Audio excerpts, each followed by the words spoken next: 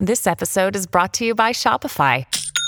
Forget the frustration of picking commerce platforms when you switch your business to Shopify, the global commerce platform that supercharges your selling wherever you sell. With Shopify, you'll harness the same intuitive features, trusted apps, and powerful analytics used by the world's leading brands. Sign up today for your $1 per month trial period at shopify.com/tech, all lowercase. That's shopify.com/tech.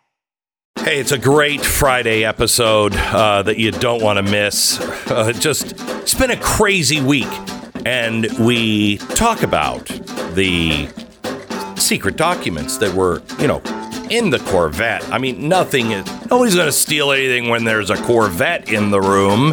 The hypocrisy of all of it, which is missing the point. Plus all the other crazy news stories of the week. Bill O'Reilly joins us, and we also end the week the way we started the week, and that is talking a little bit about gratitude. But this time we have the world's leading expert on the brain and what gratitude actually does to you and how it really changes your life. All this on today's podcast. Here it is. And we would show you real gratitude if you subscribe to the podcast, rate or review the podcast, and give us 5 stars. Or $5. Or just hand us a bunch of money. But if you don't want to do that, just subscribe to this, Stu Does America, on Blaze TV, blazetv.com. Oh, don't forget also tomorrow's podcast, Richard Dreyfuss. It's crazy.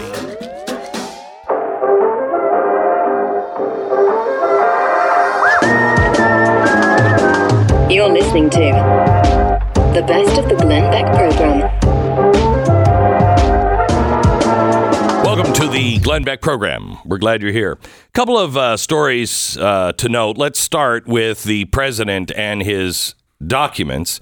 Now there's a third place that he stores top secret documents. You remember when Trump did this and they were in a room and the FBI had told him, it had to be locked. And so he put the special lock on, but that wasn't good enough. And they were all speculating that he may have the designs of the stealth bomber, and he was going to sell them to Russia. Yeah, selling them to Russia. Remember all of that speculation? This could be nuclear secrets, and none of that was true. Now Joe Biden, 3 different locations, and I love the response when it was found in his garage. But I put it in, it's in my garage with my Corvette. I lock the door. Oh, I know. Those garage door openers, that you cannot penetrate those places. It's like Fort Knox. Oh, it is. And you know what? There are 2 people in that garage at all time, and they both have keys to the Corvette and guns. And you can't start that Corvette. You'll look and say, "Sir, turn your key." And they're in there all the time, so...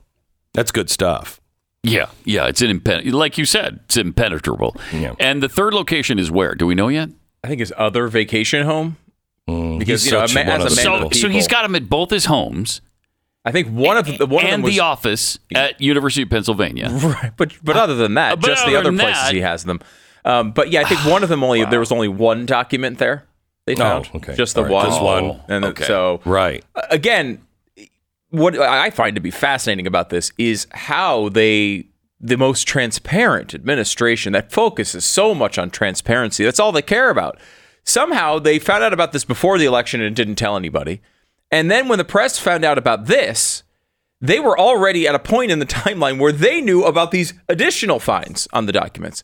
And when the press came to them and said, "Hey, we heard about these documents that were found," they said, "Well, yeah, sure," and didn't say anything about the additional documents they already knew about. They lied and lied and lied and hoped and prayed that no one would say anything. And now eventually we finally know. But they're hiding something, right? The implosion of trust. This is why, look, when you have the implosion of trust, I told you, that is the last step before usually a world war and a total reset. And I said before we understood the Great Reset, so I kind of regret those words. It wasn't me. I didn't call it on. Anyway, the implosion of trust, that is, the reset comes whether you like it or not. The reset comes either with fire, terror, and blood, because a fascistic kind of authoritarian leader has to come up because you don't believe the doctors. You don't believe the banks. You won't do what they say to do. The Bubba effect. You think if a submariner takes a picture of a submarine in port for his daughter to see, remember this? That guy went to prison for it. You think that the community on anything like that, not top secret, just that, you think the community is going to go, wait a minute. He took a picture of the sub for his daughter and he's going to prison, but all of these people with the top secret stuff, that's fine. The Bubba effect. So you don't do what you have to do as a society to stay together. You're not all on the same page. So an authoritarian has to step up, or there needs to be, and I hate to use this word because I don't mean it the way the communists mean it, a purge. You have to have somebody go in, do investigations. Well, let me just say, this is what the Freedom Caucus was talking about. Do investigations, do them properly, and let the real rule of law work and restore the trust. But you think there's another pandemic coming? Do you think anybody is going to stand in line for that vax? Look at Lisa Marie Presley. She dies. First thing a lot of people thought was, I wonder if she had the vaccine. Yeah, and with good reason, people wonder that, because we've seen many, many stories about young people who are otherwise healthy who have just dropped dead. But you know what? She's not an example of young people. Well, she's only 54. No. But That's not very old. But she had a long-term opioid addiction. Right? Yeah. Like she's been a mess. Are you saying heroin addicts are unhealthy? Yeah. Again, how dare you? Yeah. And Lizzo is the picture of health. Right. Like You've seen her in the bikini? Right. Ooh, yeah. There are certainly, I think better examples of why you would worry on this. But I think it's your point, Glenn, I think is really on the mark here, which is nobody trusts anything anymore. No. Right? Like you just immediately jump to what the worst case scenario, because so often the worst case scenario is the thing that's actually true. It seems like over and over again where whatever we thought the worst case scenario could be winds up being true. And so that's going to be one of the first things you go to is like, whatever they're telling me, I don't trust. And the whole concept of a civilization is based on trust. Trust. It really is. And all I would want, speaking for myself, all I would want is for them to look into this. Oh, yeah, of course. That's all I want. Just look into it and see if it has anything at all to do with the vaccine. We just got a study from environmentalists, and the government is taking it seriously, about gas stoves. And they say, we're not doing anything. The states are doing it. Washington State has already made it. New York, too, I think. Yeah, so you cannot build a new home with a gas stove in it. Well, why? Because they took that seriously. See, the administration is doing all kinds of things, and they're doing them based on these studies. So if you get a study that says, no, actually, the vaccine had nothing to do, nobody's going to believe it because no one has any credibility. And it becomes very dangerous. A good example of this is, we had Paul Ehrlich spent the 1970s telling us we were all going to die, that there was going to be no UK, in the year 2000. The West Side Freeway or Highway in New York was going to be completely submerged by now. Well, there'd be no food for the population by 1980. People will be struggling to have a steak, as only the richest people on Earth will be eating it. We were told by 2020 there would be no snow caps in North America. Have you noticed in the Sierra Nevadas the snow cap this year? There's some snow. So you go through all of this for 50 years, right? I mean, Paul Ehrlich, using him as a specific example of some of these claims, has been around for 50 years. And this week, he was on television with a new environmental scare story that they put on network television. And we're supposed to believe. How the hell is this guy still on television making claims? No because people don't know who he is. These people are washed over and over again, usually in the university system. And so that's the problem. Look, here's where it gets dangerous. It's already dangerous with doctors. It's already dangerous because who do you trust? Who do you trust? When things are really coming down to it and the pharmaceutical company says, no, this is great. Do you trust that is what they say it is? No, because they've been hiding information. We just found that out again. Not only hiding information, they're in collusion with the government. Yeah. So what do? This week, the FAA grounded all flights. Okay, that hasn't happened since 9/11. And that was the only other time it's ever happened. Right. So we grounded all flights. Why? Because there was a glitch in the computer system where they contact the planes and go, hey, by the way, there's another plane coming your way. So there was a glitch in the computer system. Now, Pete Buttigieg finds out about it, and Pete Buttigieg, he gets on the case and immediately says, you know what? It was no big deal. This was not espionage. This was not somebody trying to do this. It was just an uncorrupted, or I'm sorry, it was just a corrupted file. Well, wait, isn't that how espionage works? I mean, it doesn't have to be espionage, but it's basically what they're saying is somebody downloaded, see Lizzo in a bikini, and somebody opened it and it infected all of the entire server system. Mm-hmm. Okay. Me personally, I think you'd be smarter if you said see Lizzo in a bikini and it didn't corrupt the files unless you push delete. But anyway, so somebody went in and did something they weren't supposed to do, and it corrupted a file and shut it all down. Coincidentally, on the same day, at the same time, Canada had the same corrupted file. Mm-hmm. Now, I think the UK did as well. They had how did that happen? Yeah. How did that happen? And if you think that, you don't need a spy, why use a spy with a thumb drive that has to go in, cloak and dagger and I'm at the main FAA Apple, and I'm just going to put this thumb drive in it and I'm going to infect that machine. Why do that when you can easily find out who works with the FAA and is on those computers all the time and target an email that they'll open up and then it's infected and it's over? Well, these people are lying to you that there's no evidence. Well, of course there's no evidence yet. Are you even looking into it? You really expect us to believe that the first time we have grounded all of our airplanes since 9/11 and the second time in all of aviation history it's ever happened, on the same day it happened in Canada, and I'm just learning now from you guys, I guess in Great Britain. Come on. Yeah. Come on. Both Canada and Great Britain said it was completely unrelated, though. Huh. It's weird. Isn't that a coincidence? What a weird coincidence. They're still investigating the root cause of the failure. Really? Huh. Now, on the other side of our border, the FAA said, we're continuing a thorough review to determine the root cause. Wait, Canada, we're still investigating the root cause of the failure. America, we're continuing a thorough review to determine the root cause. That's weird. Another coincidence. They're doing the same thing. And saying the exact same thing. Our preliminary work has traced the outage to a damaged database file.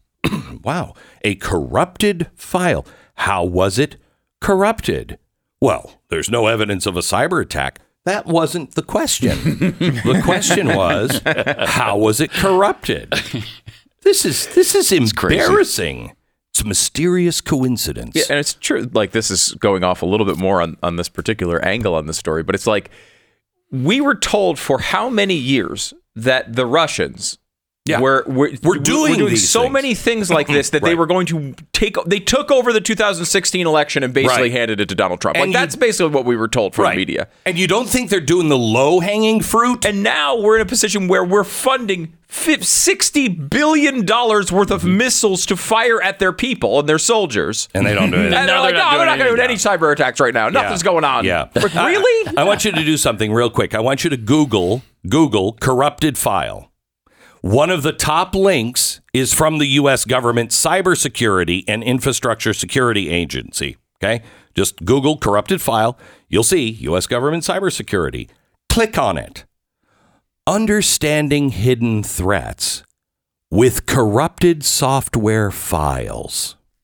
It goes on to explain how hackers use phishing attacks to corrupt files on your computer and shut down like your life or like air traffic control. Yeah, but we know that didn't happen. There's no hacking involved at all. Of course Nobody hacked into the system. No, of course not. It was probably, if there was hacking, it was a lone wolf. Right, yes. Definitely not something. Maybe it could have been a Republican, an extreme. Probably a white supremacist. Freedom Caucus. This is the sort of valuable stuff that happens on this program. Glenn just asked me to just said to everybody, hey, search for corrupted file, which I listened. I did that as he was talking. And I saw the first link, which is corruptafile.net. And apparently what the service is you, like, this is what it says.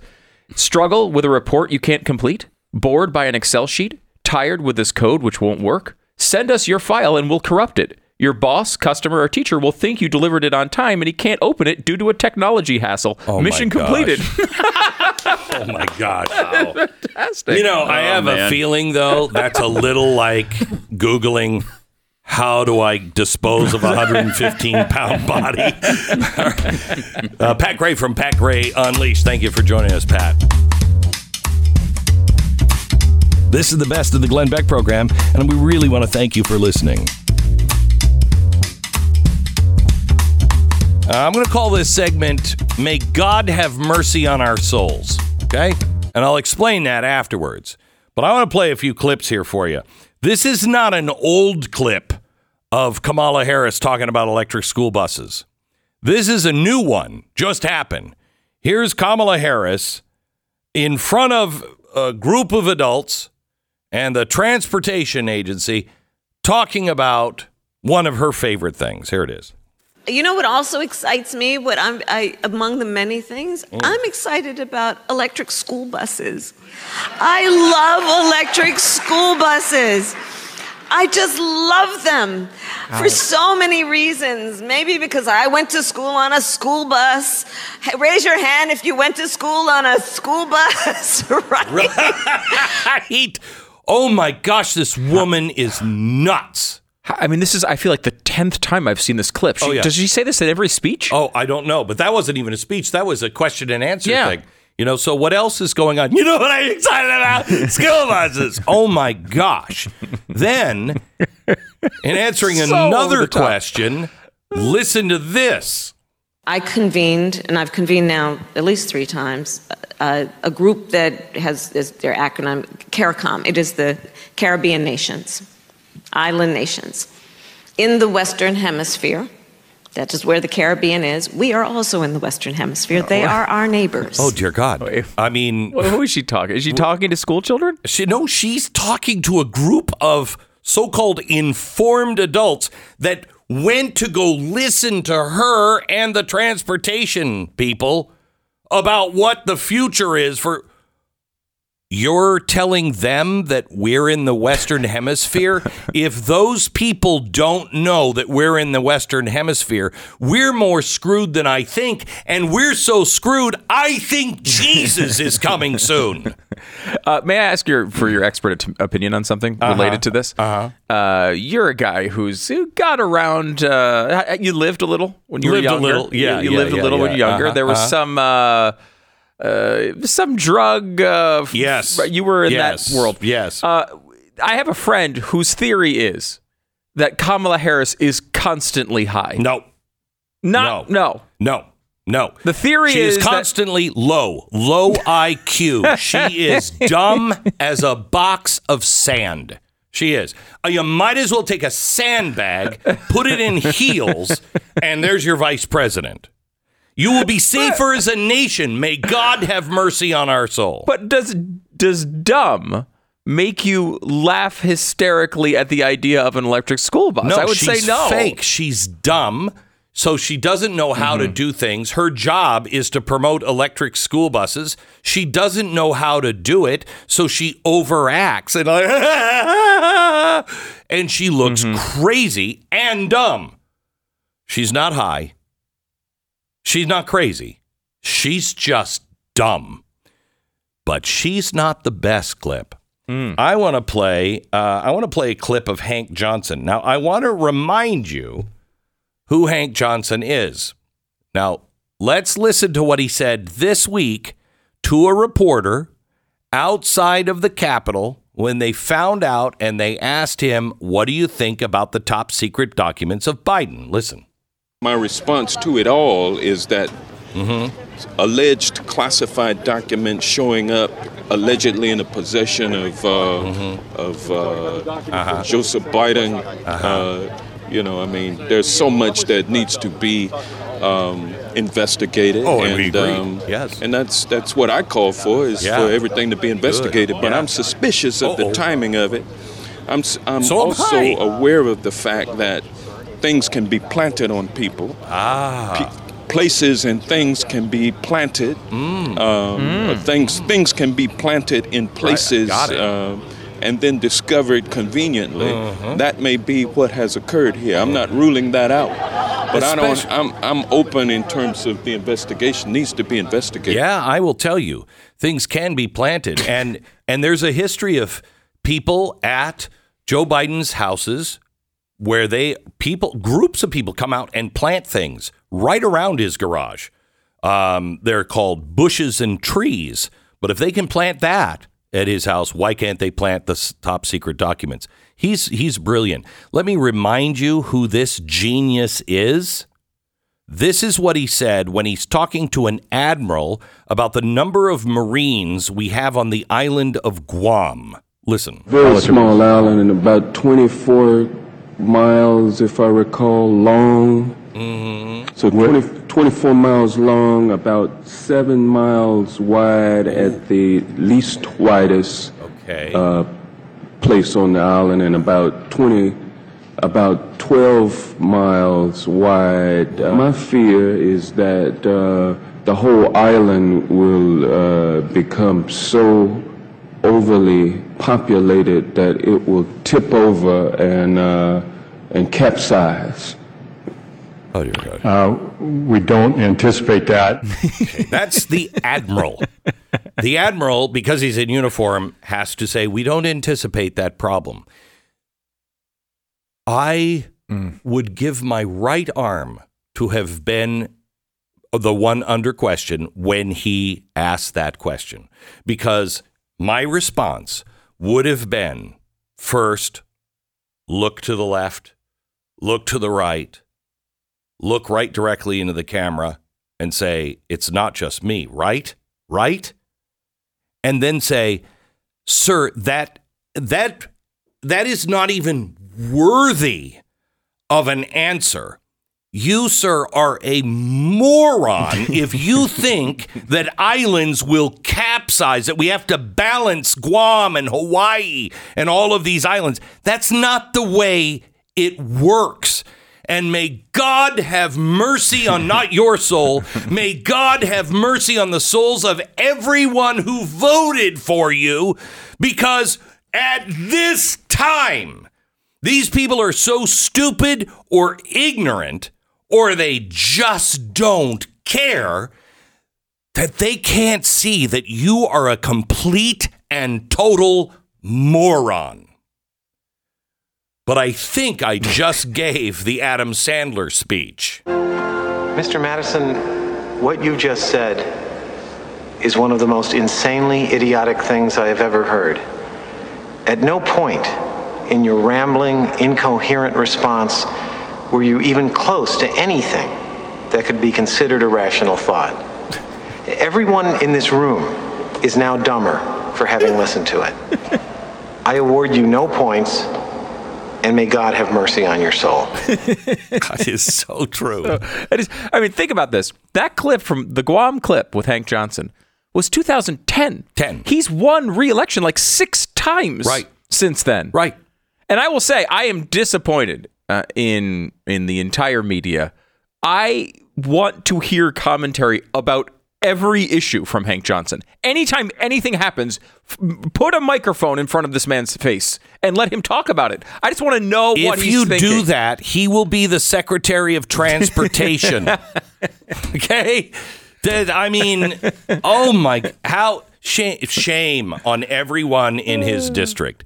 Shame on everyone in his district. You cannot be that stupid. You can't. It's impossible It's impossible. Impossible, like Guam capsizing impossible? Or? Like Guam capsizing impossible. You cannot be that. And if you are that stupid, we really need to just go there as people, hug them, hold their hand, say, God bless you. You bless your heart. You are so cute. But you shouldn't vote anymore. In fact, as a country, we cannot allow you to vote because you think Guam could capsize? And if you don't, you thought it was okay to keep that guy in office? Because that wasn't a good question. Wasn't a good question. Wasn't a good thought. Wasn't. So bless your heart, sweetheart. You're so cute. You're so cute. No voting rights for you. I am really to the point to where I don't want some litmus test where we have to test people that they be genius. I just like them. Do you think, this could be the only question, do you think an island could capsize if we put too many people on one side of the island? If they even hesitate, you're out. I don't think that is, that's not racist what they, did where they would put, all these tough questions. Like, how many windows in the White House? No. I want to test white people, black people, Asians. I want to test anyone who says they want to vote. Do you think an island could capsize? Well, nope, sorry. I can't find your name anywhere in the records. Can't find it. The best of the Glenn Beck program. Dr. Paul Zak, he is a Claremont Graduate University professor, which usually does not go in somebody's favor on this program. But in his case, it's a great thing. He has been studying scientifically how to improve your attitude in your life, how to create experiences that are really good, because we're changing as a society. I want to talk to him specifically about gratitude. His latest book is called Immersion, The Science of Extraordinary and the Source of Happiness. Welcome, Paul. How are you, sir? Good morning, Glenn. Great to talk to you. Great to talk to you. So I started the week asking my audience to start recognizing things that they're grateful for, because I think we're so far away from understanding gratitude and applying the actual action that should turn your gratitude into. We don't even recognize the things most time that we're grateful for. Can you talk to me a little bit about the science of gratitude and how it changes or perhaps doesn't change our life? Right. I think your setup was exactly correct, that we have things that are so good now for most of us that we just feel like we're entitled to perfection. But we are a social species, and we need the other people around us to really live satisfied lives. So the data show that people who are grateful live longer and live healthier. That is, they flourish better. And they flourish because they're connected to those around us. So when we are the opposite of grateful, when we're entitled, who wants to be around that person? Oh, it's the worst. I've noticed that because I used to be a despicable human being, alcoholic, and I was just really in my 30s, and I sobered up, and I started to live my life completely differently. And I used to think I hate people, and that's when I was miserable. I love people now, and I love talking to people. I love going into, a diner and the waitress, and we'll strike up a conversation. What's your life like? What's happening? And it makes me happier. It just makes me happier. Yeah, and our brains evolved in human beings to connect to others. So we have specific anatomical functions that are different than any other animal that, as you said, give us that value of social connection. And when we're grateful, we are pleasant to be around. We are aware of other people's emotions. We let those people into our lives and vice versa. And so we end up being of service to others, right? And when you're nice to that waitress, she also has a better day. And then we start this virtuous cycle where you have a nice customer, the waitress is happy, she's nicer to the next customer. Right. And that's the way that we can improve society. So social media has got to destroy happiness. With everything we're doing, where we're on our phones all the time, man, kids are sitting next to each other and they're not talking, they're texting each other. With AI starting to come, there's an app now where, you can have an AI friend that will talk to you. That's not the same. And it's just not, it seems to me that that's one of the things that we are really missing is a closeness to a physical friend or family. We're just caught up in this world, and that world that we're in is also telling us you don't have enough. Somebody has more. Like every good question, the answer is yes and no, right? To the extent that people are lonely, that is not adaptive for human beings. It's a big risk factor for early death and unhappiness. So social media, in studies we've done, gives you between 50 and 80% of a real in-person interaction. So it's not a bad substitute. Now, the in-person, you have so much more bandwidth hitting your brain, right? You have touch, you have smell, you have eye contact. So you need that in-person interaction if you can get it. But if you can't, I think social media is not a bad substitute if you're using that to form connections. So not just looking at, a 5-second TikTok, but actually doing FaceTime, connecting to people on Facebook, whatever it is. And by the way, actually talking to people or communicating one-on-one with somebody. For sure. Okay. And what's really cool is that one-on-one builds our capacity to emotionally connect to others very rapidly. So the more we connect, the easier it is. And here's the really cool thing from a health perspective. Those social connections reduce cardiovascular stress, improve the immune system, keep us healthier and happier. Okay, but may I just clarify one thing?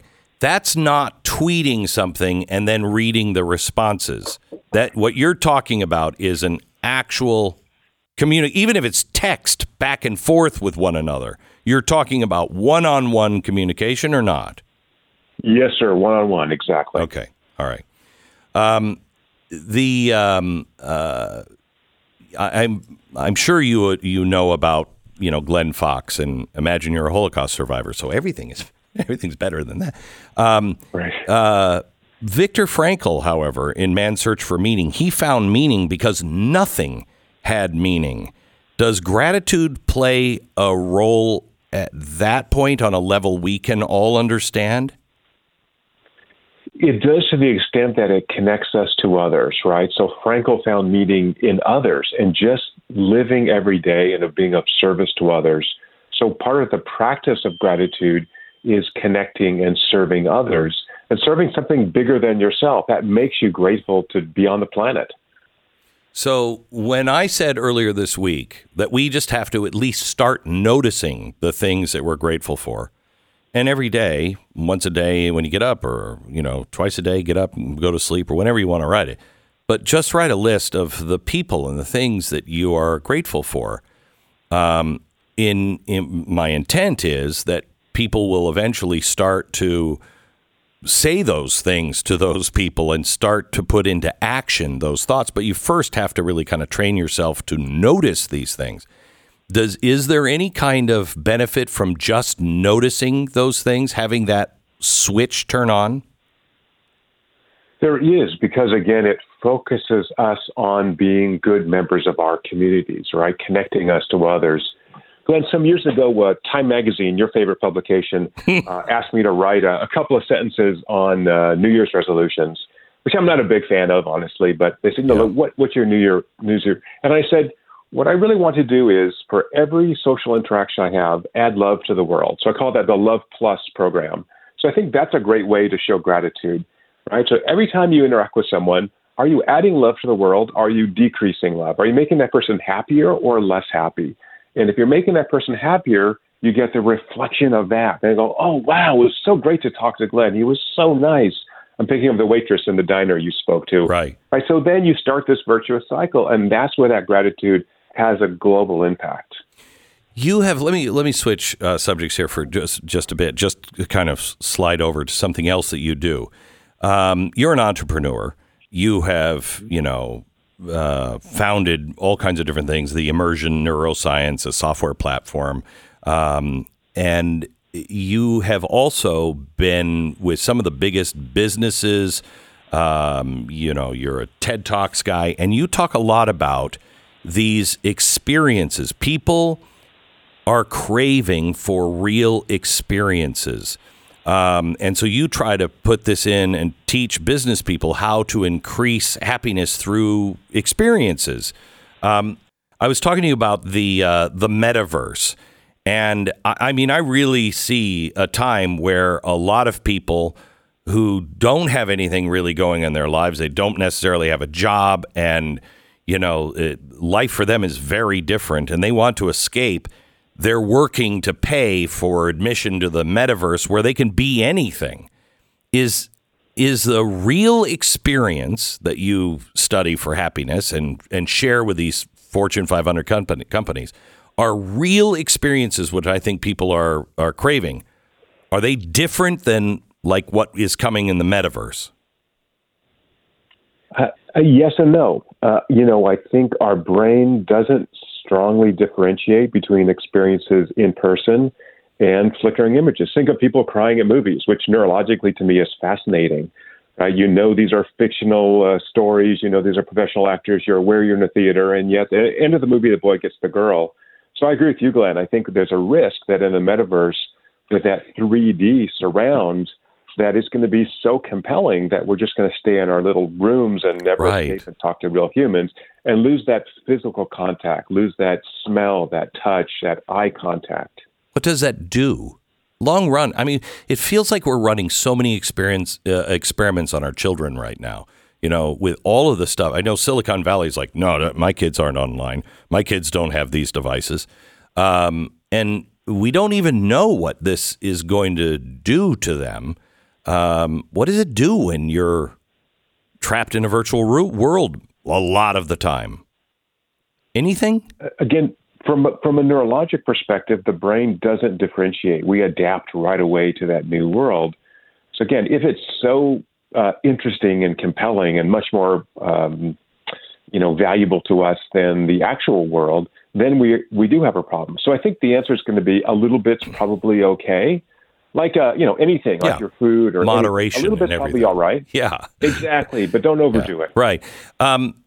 With you saying that our happiness, what I'm searching here for, and I'm sure I'm searching for what is the hole that we would be a good place to start filling in. There's so much suicide and despair and anger in the world. I know when I was younger, I really didn't want to have any children. I have 4 children. And now that I'm, 58, all I can think of is 59. I'm sorry. All I can think of now is, besides when did I get so old, is I wish I had 8 children, because they're the only thing. Family is the only thing that really gives true lasting happiness. With us not having children, so many children, and women now waiting so long, is that affecting us too? The data are not clear on that, but I think the great thing about children is they, particularly for men, they really humanize us, right? We really learn how to give full love to others. So I think people without children and people whose children are out of the house can take that same approach and apply it to our dear friends, to our elderly family members, to our nieces and nephews. Again, the brain is so adaptive, and we need connection, just desperately need it. I have about 2 minutes left, and I just want to ask you, the science of the extraordinary is such a great opening line for your book, Immersion. Can you boil that down in 90 seconds and tell me what that is? What does it even mean?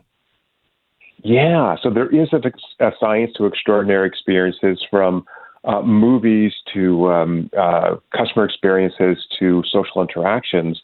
And it's driven by these 2 core neurochemicals that are measurable. And once we measure those, then we can really create extraordinary experiences. And as you said, Glenn, basically stretch our brains to be better social creatures, to be more emotionally connected to others, to be fully present, and really build our own happiness and flourishing. And is this written for the average person, or is this mainly a business book of people how to run their businesses in a much more human sort of way to give the customer the best experience? Yeah, it's really both. I mean, it focuses on businesses, but if you think about anything you do in your life, arranging your house, getting married, right, we're all creating experiences. So lots of tips on there on how to live a happier life. And again, stretch your brain to really be fully present for those around you. I can't thank you enough for what you study, and we did our homework. You're not just only the leading, source of this stuff. You are really, really buttoned up on it and have done so much. I am struggling to look how I can help my audience find peace in an absolute tumultuous world where everything seems upside down. We're missing something to be able to weather through this and be able to get to the other side, because we all will survive. And I'd like to talk to you again. And if there's ever anything that comes to mind, I'd love to talk to you. Thank you so much, Paul. Thank you, Glenn. Appreciate I'm grateful for you. God bless. Me too. For you. Dr. Paul Zak. The name of the book is Immersion. We barely talked about it, but pick it up. The science behind what happens when we feel gratitude. Na, na, na, na.